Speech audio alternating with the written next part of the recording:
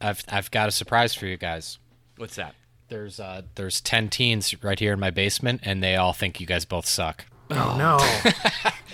They're all laughing at you right now. They all keep talking. They all keep talking about how the girls say we smell funny. Do they just roast our podcast on TikTok or whatever? There's a whole new TikTok dance called the Duff. and it's just someone pointing to their doo-doo ass. It's just an adult having a nightmare again. And then there's like some song that just sounds alien to our old ears. The Duff is on TikTok is someone thrashing in bed and screaming.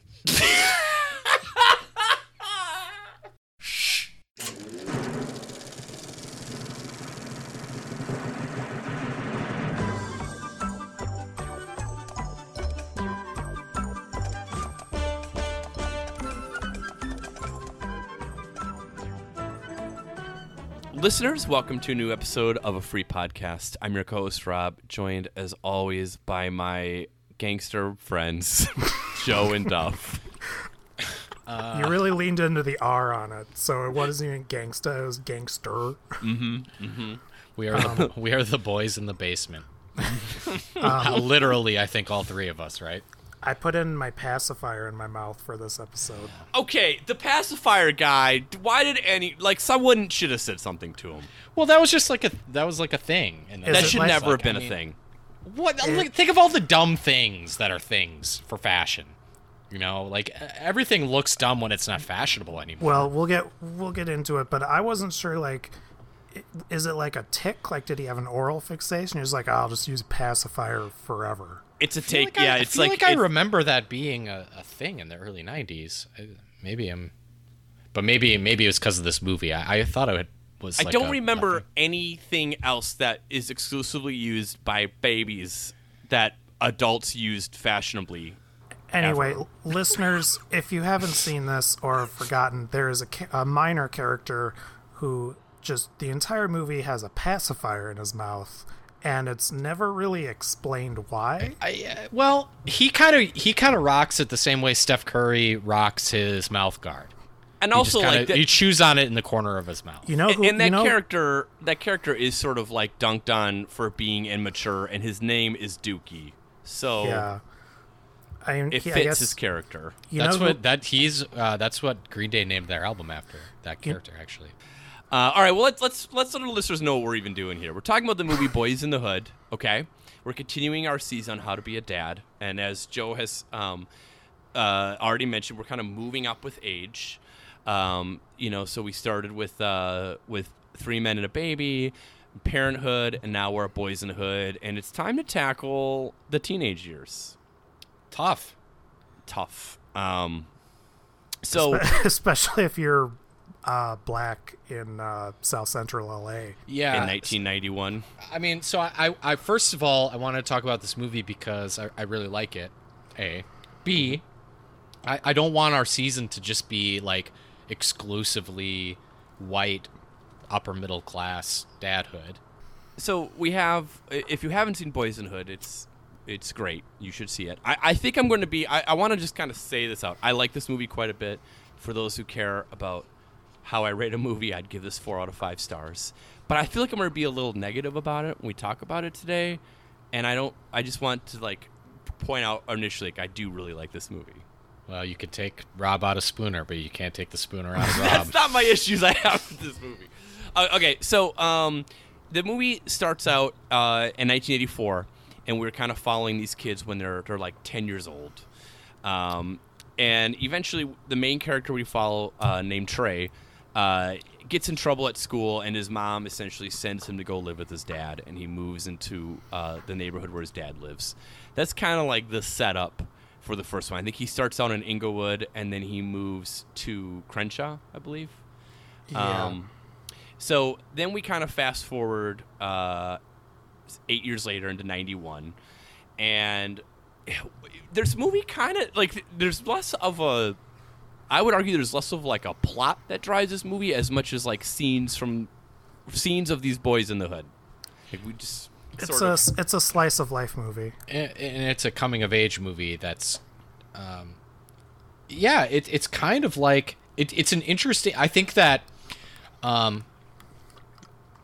it's got kind of I don't it's so super lazy to compare Singleton and Spike Lee, but I think Singleton does kind of some of his directorial choices I think are like the way he uses zooms and stuff reminded me of Spike Lee. But I think that this is like a much more like it's kind of like exploring a couple different families in one neighborhood. Like it's a much more focused neighborhood story. I don't want to say it's anything like Do the Right Thing, which is significantly more expansive and also only takes place in one day. Yeah. But it's similar in that it's just I think it does a good job of sort of capturing the sort of vibes and interplay of one block and a couple of different families on that. And also, even people you only see on screen for a few minutes just feel lived in. They feel, you know, they're characters that, you know, I mean, we made fun of a pacifier guy, but like even him in this movie, like he feels like, you know, he's like, oh, I knew a weirdo kind of like that. You know, they feel like people in this movie. And it's funny, you mentioned Do the Right Thing. Pretty much the reason this movie was greenlit was, I believe, because they wanted to capture some of that Do the Right Thing magic. Like this and kind of like that whole early 90s mainstream black filmmaker movement was obviously because of Spike Lee. You know, you had the Hughes brothers, you had I forgot the other person, the other big one. Who did New Jack City? Who did New Jack City? That wasn't Mario Van Peebles, was it? Yeah, I think it was. It was Van Peebles. Okay. Yeah. And then along with this, you had like the Friday movies and things like that. And, you know, I don't want to say it's all because of Spike Lee, but he was Spike Lee and his success. You know, when studios see something that makes money, they'll put money towards other things.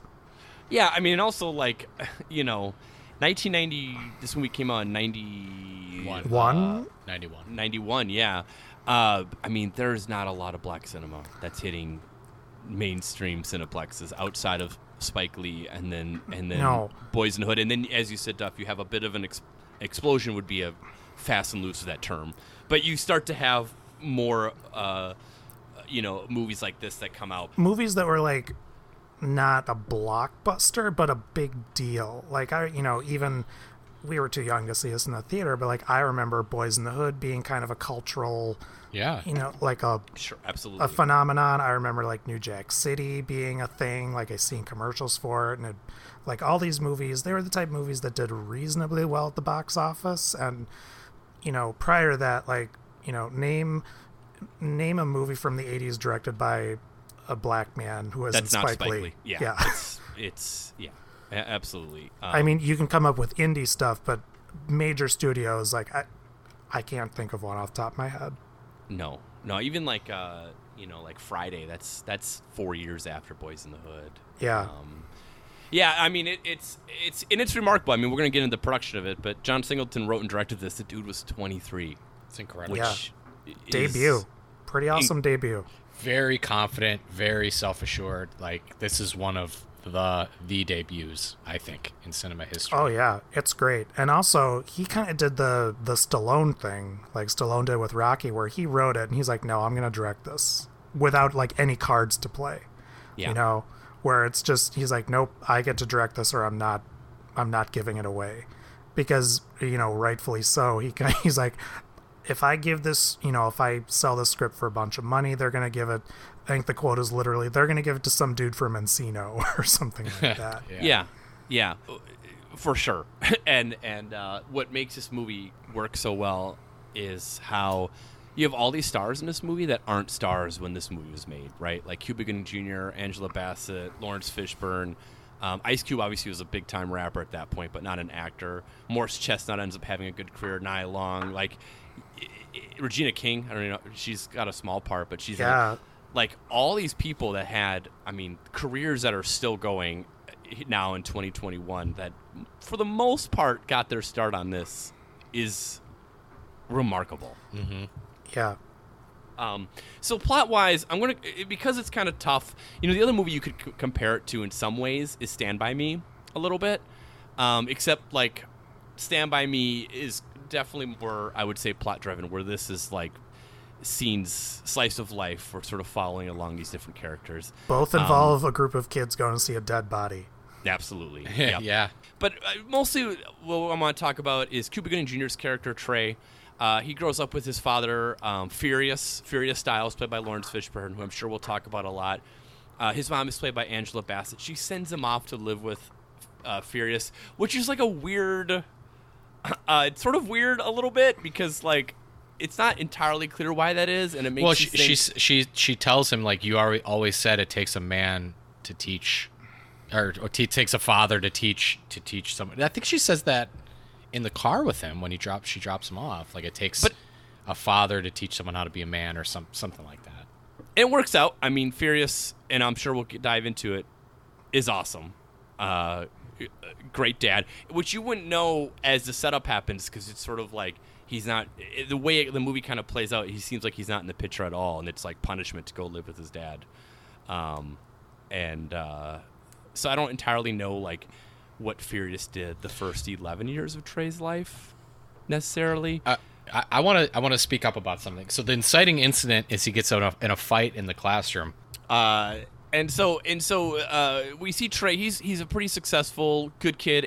17, 18 years old. Dude, his shirt when Cuba Gooding Jr. first appeared, it's like at a backyard barbecue. Yeah, man, the '90s were wild, man. That yellow shirt with the black circle. Every shirt could double as like a nightgown. Like just menswear in the '90s. Boy, was it bad. Everyone always like kind of makes fun of like '70s and '80s fashion.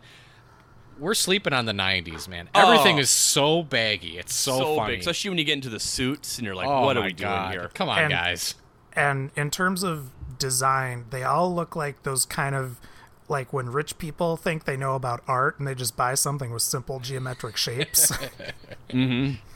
I think they go to you go to Dan Flasher's and you get Flashes. This would not be a Dan Flasher shirt. This is not. Don't want to. It's not complicated. This probably wasn't that expensive, but it's weird looking. Yeah. There's a weird circle on it. I don't get it. It's like two contrasting colors and then a circle of one of the colors on the side or something like that. Even if you haven't seen the movie, you've probably seen the shirt because I think it's on the cover of the it was on the cover of the VHS tape. Anyone who remembers the early 90s or watched like Fresh Prince of Bel-Air knows what we're talking about. It's that style.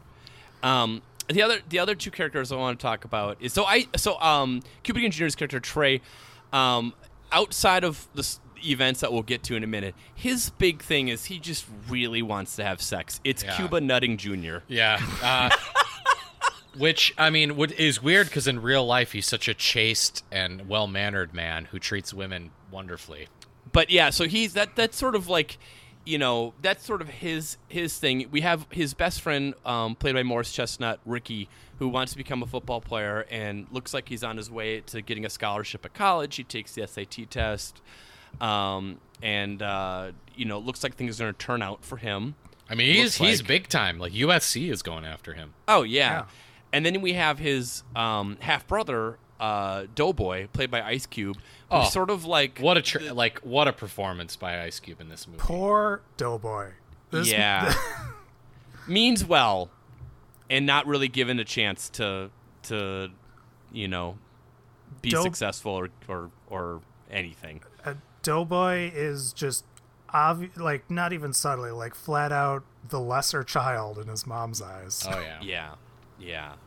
And things all go bad because some other kids in the neighborhood, there's a little dispute that happens at what looks like a drag race of some sort. I love how you describe a little dispute that ends up with an Uzi being fired into the air. Well, to be fair, the initial thing was a little dispute. That's a very universal like male teen like thing. Someone bumps into you and the peacock feathers get raised. And then he disrespected someone's woman.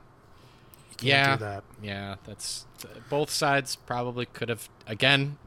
This could have been de-escalated. It could have been de-escalated, but then the other guys went to the trunk of their car and got their Uzi. Yep. So that goes back and forth, and then sadly, this movie's old enough. I think we can give the pretty big spoiler. I think 30 years is okay for a spoiler. But Ricky and Trey go to pick up some stuff from the grocery store, and these guys come back and pretty much like chase after them in their cars and shoot and kill Ricky. Yeah. And we also find out that he did get a good enough score in the SAT, so I mean he had a scholarship to USC. And then we talk about Doughboy, the Ice Cube character. Like, one of the saddest parts is, I mean, it's already sad at this point. I mean, Ricky's dead, and they bring him into the house, and everyone's reacting to it. But is when the mom essentially blames Doughboy for all of this and doesn't believe him when he's like, I didn't do anything. To me, in some ways, that's the saddest part of this. It is sad movie. because it's heartbreaking. Because I mean, not that he deserved anything that happened, but like Ricky did incite the incident, as stupid as it was. It was nothing to do with Doughboy. Yeah, I mean, it's just, yeah. I mean, it's all, and that's somewhat the point of this. Is just it's just pointless violence for no reason besides socioeconomic circumstance. You know, much like Sam by Me, the movie ends with like text about like what happened to the different characters. You know, it works out for Trey and his girlfriend Brandy. It doesn't work out for anyone else, really. No. So it's, I mean, you know, for this movie, we were kind of talking about like what Hollywood looked like.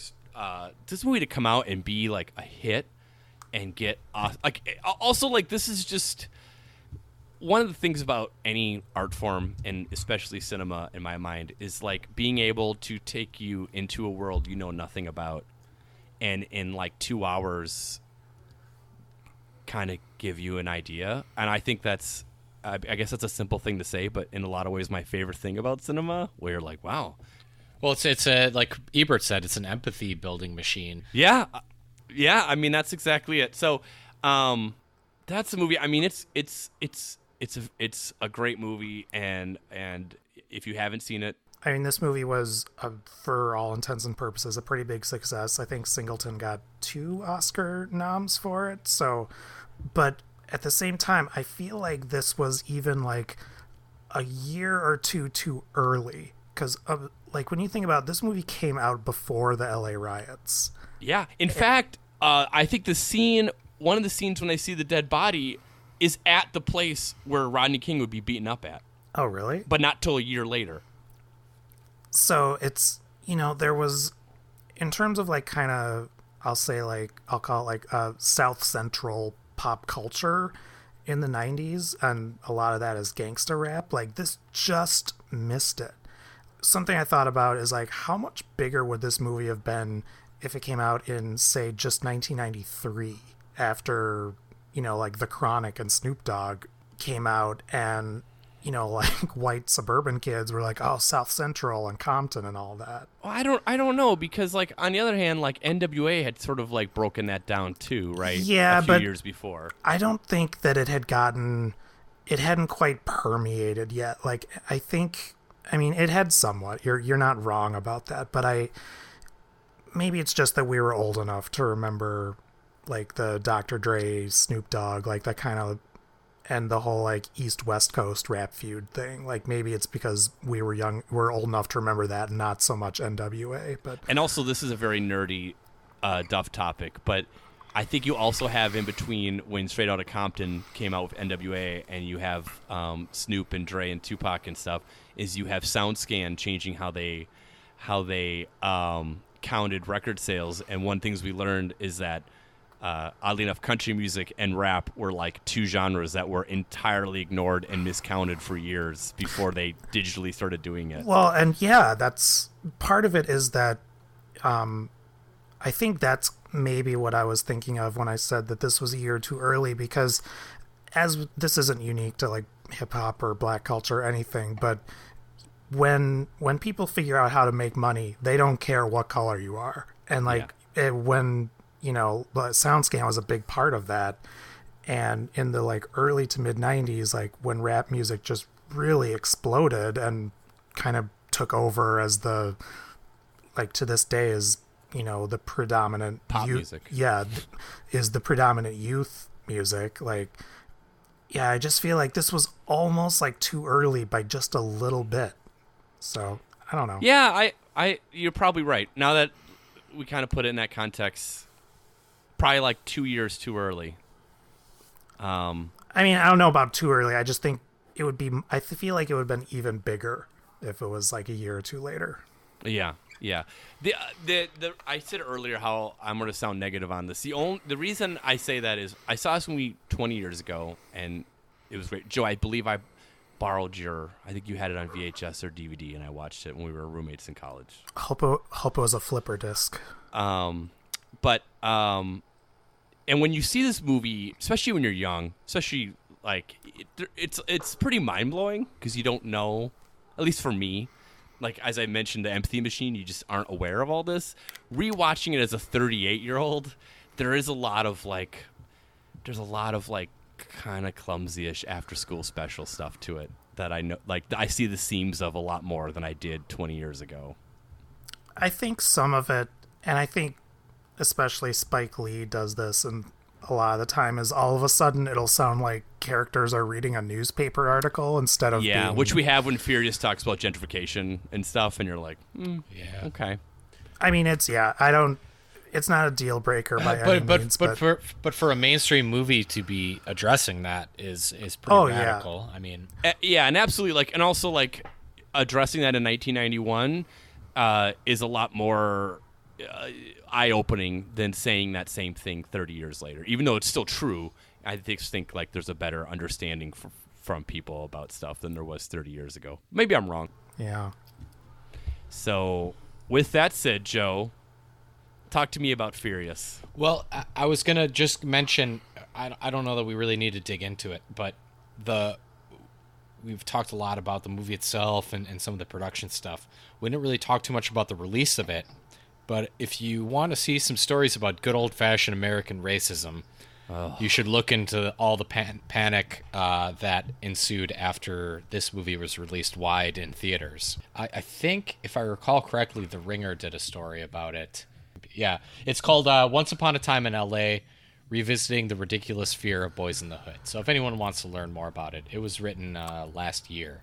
I'm guessing it's along the lines of how people were afraid that black audiences would riot at Do the Right Thing. Like that was similar to that. It's pretty much exactly the same. There was some violence at some screenings, but obviously blaming. But if you're saying that this movie is going to make people violent, you are an empty skulled, brain dead moron. Absolutely. Like nothing about this movie is like it's cool. Shooting people. It literally says increase the peace at the end. Yeah.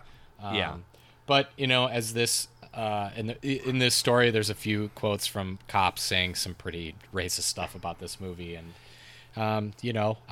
all they're doing is proving the depiction of cops in this movie correct. I mean, you can't have a fit about Boys in the Hood and also have gone and seen Rambo Part 2. In theater. Yeah, I mean, it's pretty stupid, man. Not even minutes. Like, how many total seconds of violence are in this movie? Like 45? And none of it is cool. None of the violence is cool. Yeah, it's crazy. And like Singleton, I don't remember exactly what he said, but something along the lines of like, the whole point of this movie is showing the material conditions that produce this kinds of violence in these neighborhoods. And then now, some violence is popping up from, people at these the point of the movie is that these conditions produce violence. This movie itself is not producing violence. It is trying to show people like what it is like, why this is happening, and then turn around and say like, this violence is happening because of this movie. It's just, obviously, it's just idiotic. And a lot of this movie, I actually think a great care in this movie goes into, especially in our leads, the homes that these leads live in are nice homes with like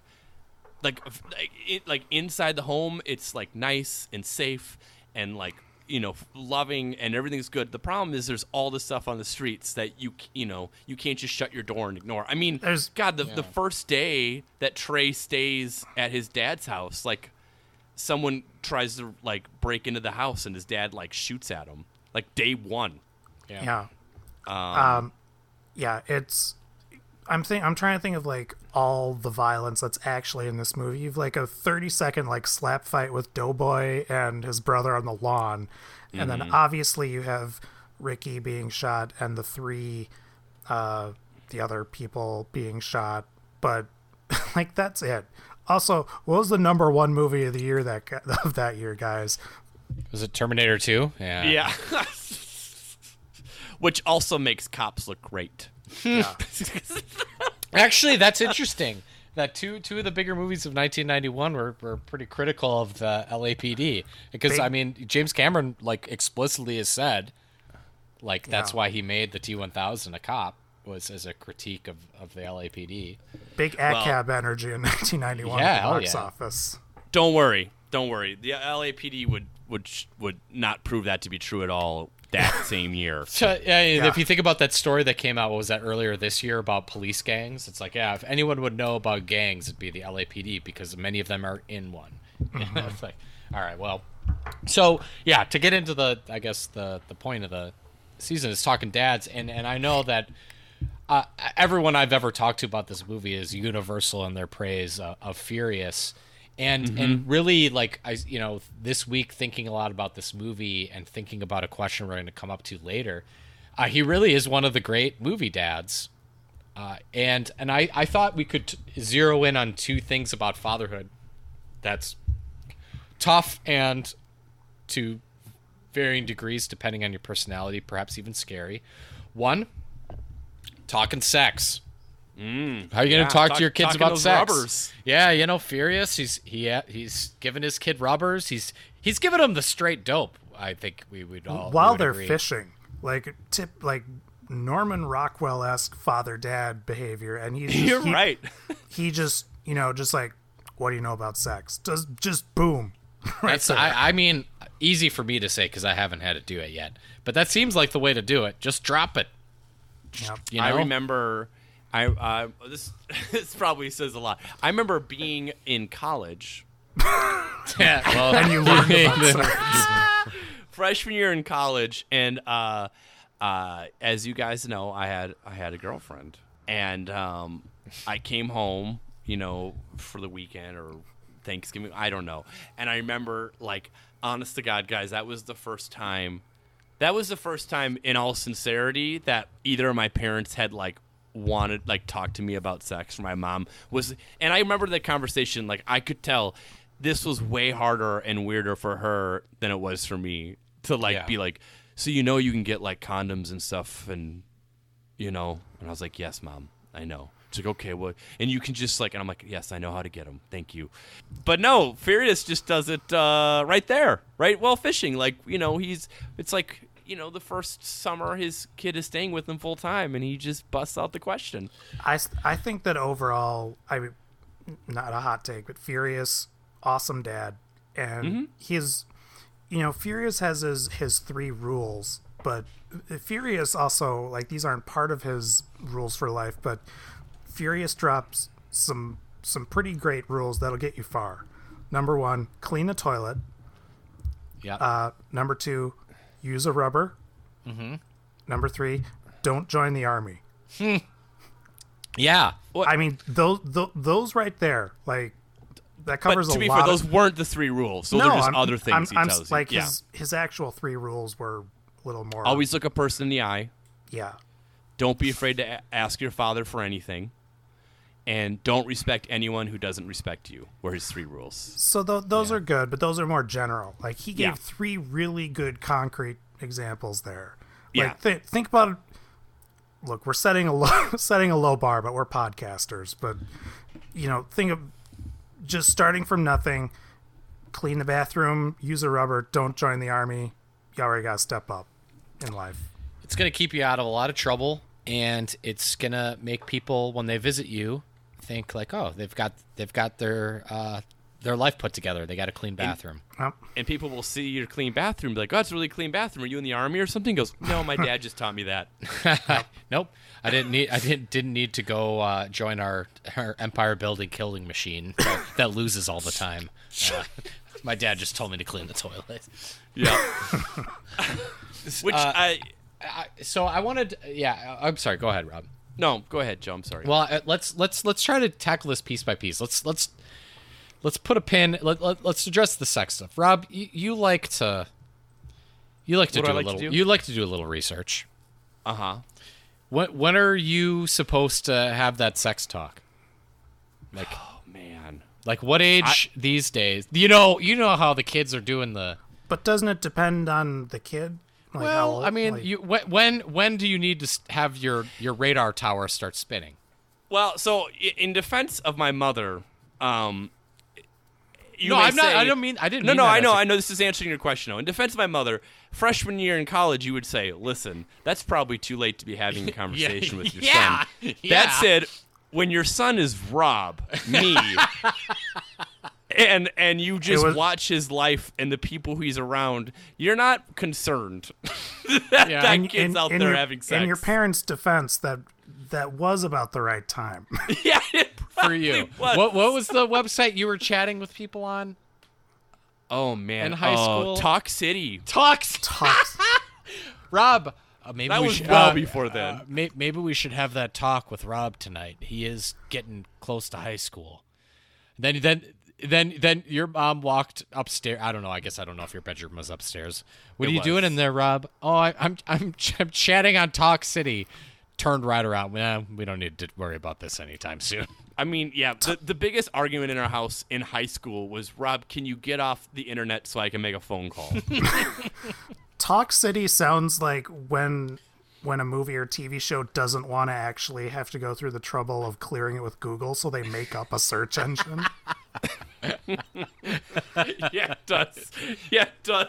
Yeah, so that's, but I think Duff's answer is right? Like, you kind of gotta, it just depends on the kid, and in theory, you should be in touch with what your child's doing to some extent to be able to, when you're at the point where you're like, oh boy, I might have to talk about it. Like, trust me, I had friends that, hopefully their parents had that conversation much earlier than mine did with me. Yeah. Because they were cool and good looking. I mean, and you got to confident. be thinking like fifth or sixth grade, right? I mean, it depends on your child's confidence, really, I think. Well, I mean, you still gotta like. It's not. But I don't really. I actually, now that I'm thinking about it more, and I've never really had to think about this much.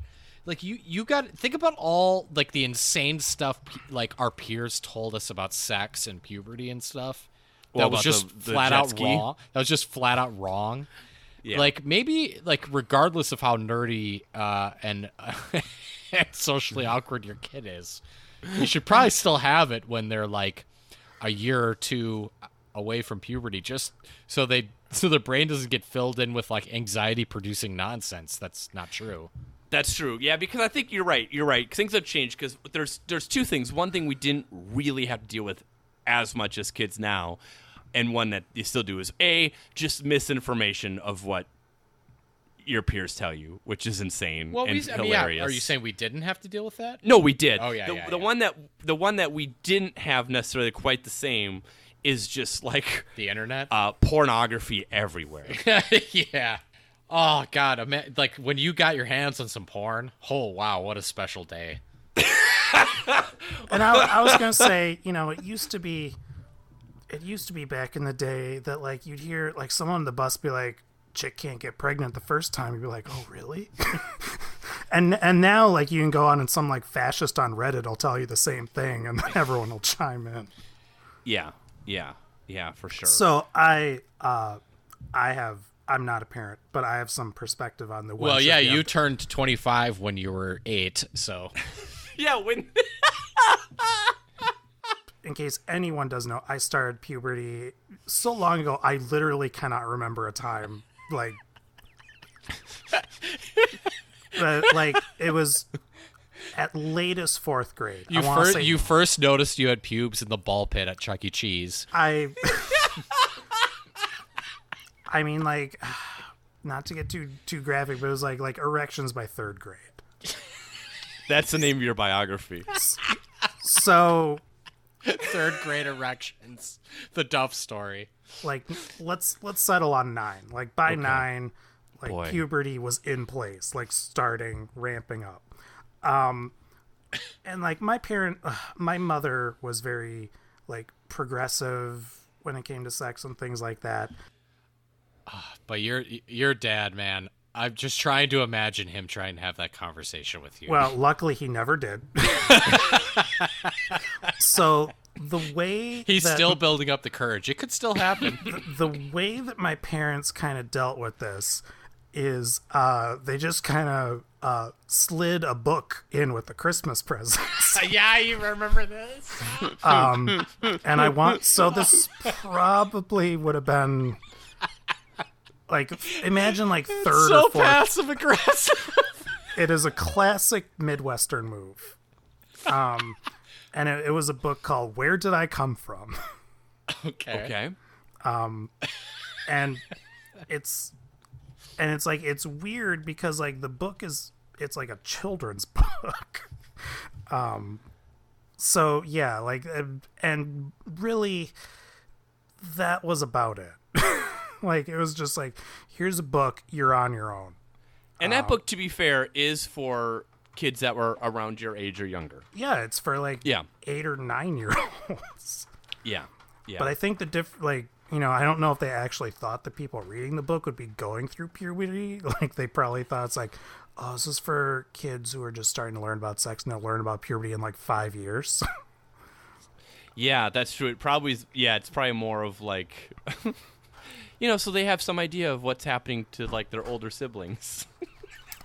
But I do know that by 4th grade was when I went to the pediatrician and he made me afraid of testicle torsion for the rest of my life, which is I guess if you like grow super fast like I was, like I guess when your balls drop they might just twist around each other and kill each other.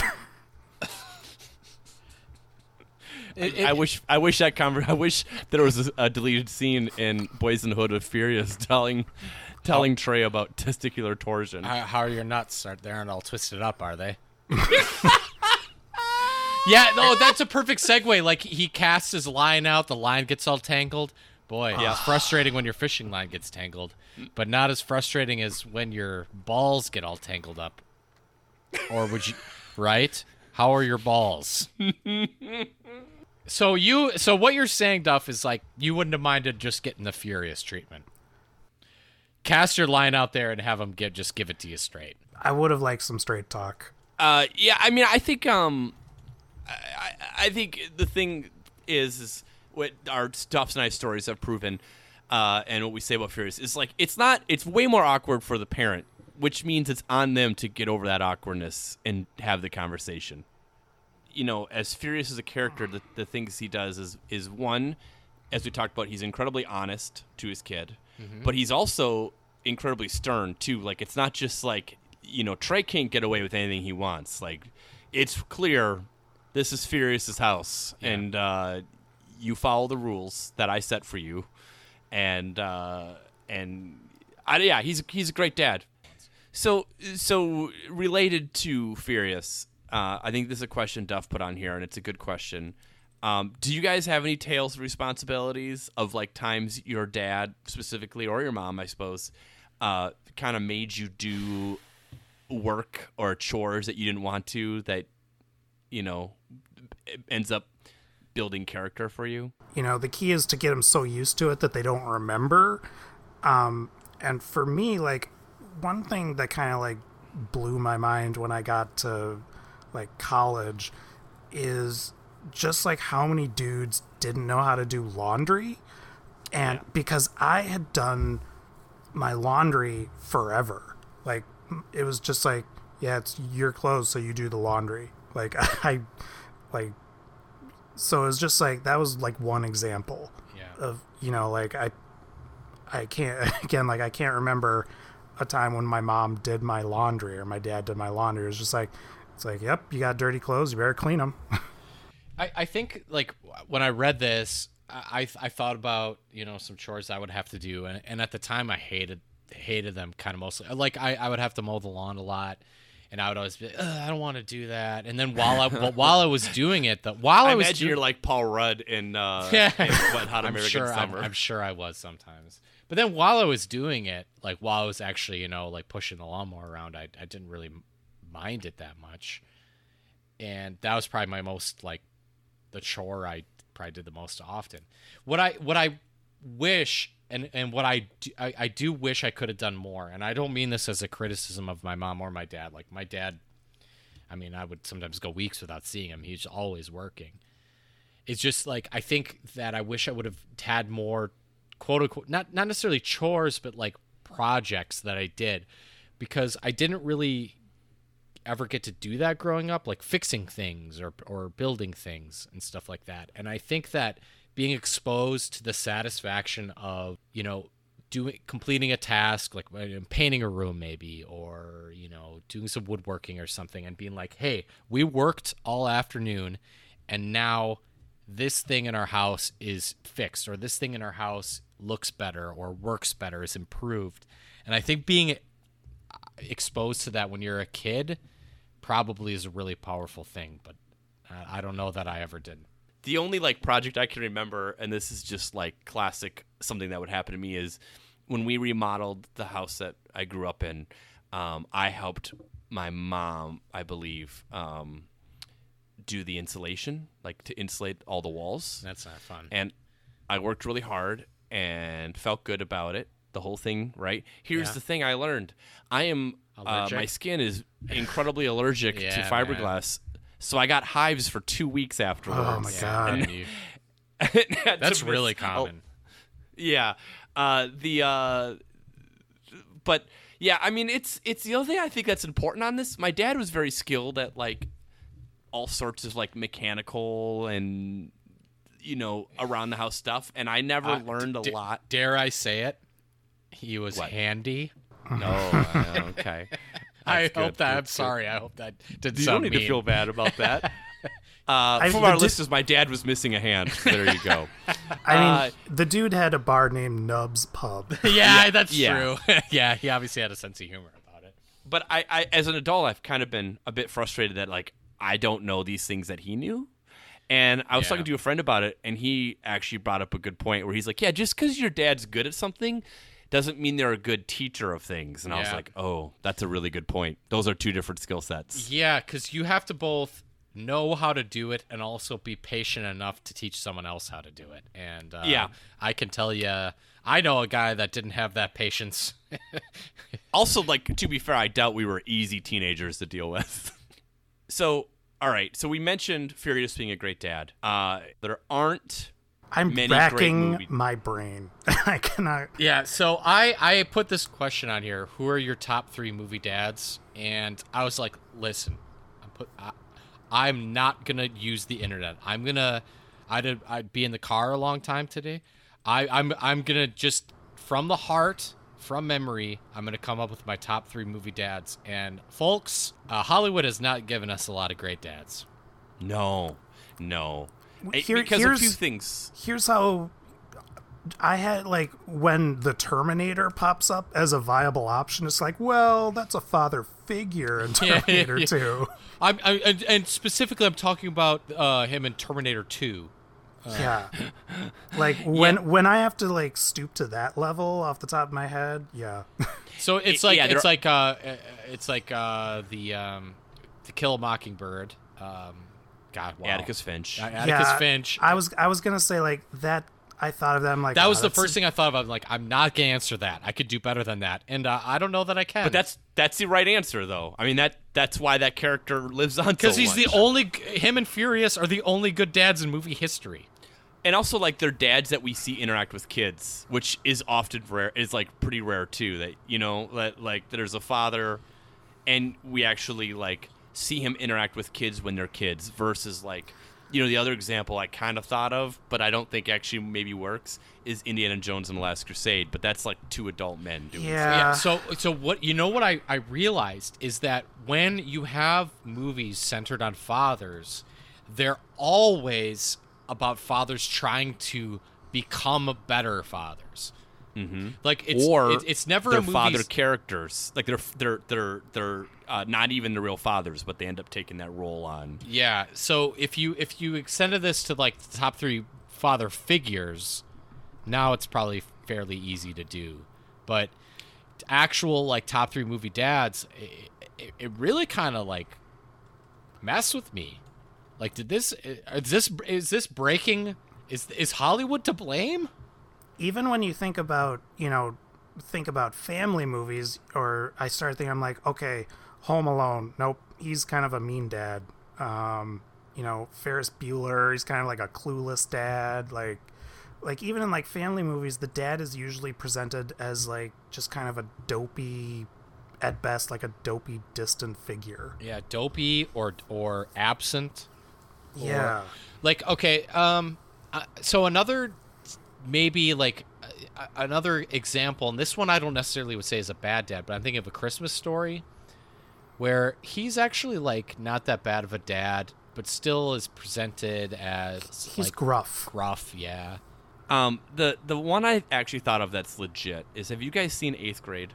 No. Yeah, that's Mark, okay. the dad Mark is a legitimately good father. Yeah. Other one I have listed, and it's kind of, once again, it fits Joe's point where it's kind of not a great dad at first, but figures it out, is Finding Nemo.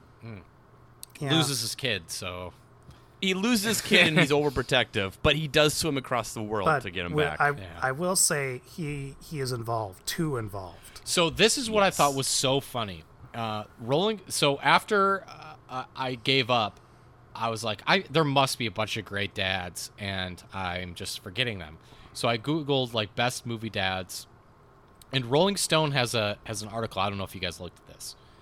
The 20 best and worst movie fathers. I'm going to list off. I did see this. This is the best Rolling Stone could come up with. Okay, let's just riff on the dad quality presented here. This is Rolling Stone magazine. Here's the best dads they could come up with. Number 1, Chinatown. God. I'm not going to list off the worst ones. I think that was listed as a bad one. So number 1, Mrs. Doubtfire. Jesus Christ. Yeah. Come on. Listen. Okay, first of all, if that dad would be in jail. I mean, he gets in trouble. A divorce occurs because for his kid's party, he brings zoo animals and let them go wild in the house. He quits his probably lucrative voiceover job because he's a big, he like doesn't agree with the jokes in it or something. Because his character smokes. He lies to his entire family and dresses up as a woman and invents a character for months. And honestly, that is a lifetime of therapy if that actually happened to you. So that's number 1, huh? Yep. So there's the first one mentioned. Here's the next one. You guys mentioned this already. Indiana Jones and the Last Crusade. Oh, the distant father who created a son who desperately seeks his approval his entire life. Yeah, great work there. Yep. Then we've got the dad from Juno. I haven't seen that movie, but I have heard. I have, but I don't remember. J.K. Simmons is the dad. Now, here's another one I haven't seen, and we did put this on our short list of ones to talk about. The dad, Ethan Hawke in Boyhood. And I know I saw Boyhood. Like, I guess it's just that the bar is so low. Like, I don't think of him as being a great dad in that. He's a good isn't dad. the whole point of it is that he's just like a regular average dude? Yeah. He's a dad that exists and is there, which is a lot in movies now. Here's another one I put on our list. H.I. McDonough in Raising Arizona. Now, I think this would actually be an interesting conversation and potentially a debate about the degree to which he's a good dad.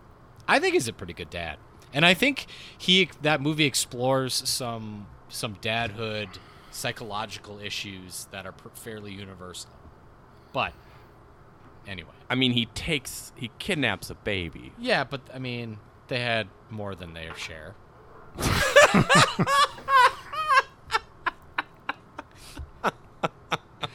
I mean, I love Raising Arizona, but yeah, but that's I mean, not really those him diapers. as a dad. Taken. I mean, we don't see him. All we see him do is, like, I don't think we even ever watch him interact with his daughter except when she calls him and gets taken. Yep. So and then it's just him killing people. Yeah, so one of the best cinema has to offer is a daughter gets kidnapped and the dad's like, "Well, I'm gonna get her back." Well, yeah, okay, yeah. No, bad dads are everywhere in cinema, and there's not many good ones. Finding Nemo is the next one. So there you go, Rob. Okay. Then Atticus Finch is the next one.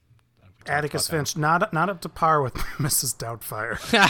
I did think about saying Jaws. I think Brody is a pretty decent dad. Yeah. Oh, that's a good one. Then We Furious. don't see him dadding much, but what we do see is good. Yeah. Then we have Furious and Boys in the Hood, Which is And then here's one that I actually thought of off the top of my head, and I was like, well, if I really want to embrace debate, I could go with this one. Then ultimately, I decided like this is too hacky. Vito Corleone. Duff's noise. I mean, It's just like ultimately, I was in the car. And I was like, we're better than this. And I don't want to dignify that. I will say that is a very Rolling Stone move to put that on there, though. yeah. In defense, I would think that he wanting to keep Michael out of it and his genuine pain when Michael sort of enters that world, like, reflects genuine love of a father to a son, and it is moving, but like also, come on. It was nice how he adopted Tom Hagen. Yeah. But on the other hand, Sonny and Fredo they're not in the win column. Well, And it's not like we see a lot of touching moments with Vito and Connie, the daughter. yeah, that's a good point too. Forgotten daughter. So yeah, did you guys think of any other good movie dads? So you guys mentioned that I can't remember his name in Finding Nemo. I only saw that movie once. Marlon, Whatever it is. I think. Then Marlon sounds right. Then Brody and Jaws. Did you guys come up with anything else? Rob, Costner alert. The dad in Field of Dreams is a pretty good dad. Yeah, the only like original one I came up with, as I said, is 8th grade, where I was like, oh, that was a good example of a good dad. Yeah. And then there's ones that, like, when I was looking, said the same thing, which I was like, I don't know, which is like in Little Women. Yeah. Which is like, well, he comes back from war and they're happy. Like, I don't know if that makes him a great dad. We don't see a lot of like the positive dad score comes from not dying in the war. Yeah, he comes home, which is great. That's just people fawning over Bob Odenkirk, which I get. Yeah, yeah, we need more good dads. We have a dad deficit. A dad deficit. Yeah. You know where the good dads went? They went to TV. Yeah, there's more good dads in the TV world. Because I came up with off the top of my head like Hank Hill, good dad. That boy ain't right. This time has tarnished it, but Cliff Huxtable. Yeah, time has tarnished that one. But taken on its own, like, if you didn't know anything about anyone and you just watch the show, Cliff Huxtable is a good dad. Winslow in Family Matters. Carl Winslow. Carl Winslow. See, the point is, like, look how easy we're coming up with TV dads and how much we had to rack our brain for movie dads. That's a great point. Well, the good news is I think next week I got one, and I had to cheat to do this. That's fine. And this is a movie I really love, and it's one of my favorite books. The Dad in the Road's a pretty great dad. He is. He's very involved and protective. He is. Yes. I mean, man does a good job with boy. Well, he does. I mean, like, in like extraordinarily difficult circumstances. He's. Oh, what about Quiet Place? I've never saw it. Yeah. Okay, that's a good dad. Yeah, that's a good dad. How about the dad in American Pie, Eugene Levy's character? Actually, he's probably the only person in those movies who isn't awful. I'm gonna leave you guys with. We're going really long, so I'm gonna leave you guys with one more, and then we should probably wrap it up. And this, I'm leaving you with one more because it's from Midnight Boys Past. Mm-hmm. Oh, okay. So we have talked about this dad before. Okay. Cameron Poe from Con Air. Oh. Ooh, well, okay. He writes letters. His love for his kid is undeniable. All right, so what are we doing next week, Rob? Next week, we are doing the Mitchells versus the Machines. Yeah, so I picked this one. Your kid's gonna move out. Mm-hmm. Are you gonna be able to handle that? When they don't need you, when they don't need you. I also am gonna say yes, but that's the crux of this movie. Listeners, we are by the time this comes out, we might have potentially two up, but we for sure have a Patreon on the movie Clifford. Yes. Which we did not bring up Richard Kind as a great dad in Clifford because he's not. And we'll probably have a Patreon on something else. We'll see what it ends up being. And next week, the Mitchells versus the Machines. Cartoons.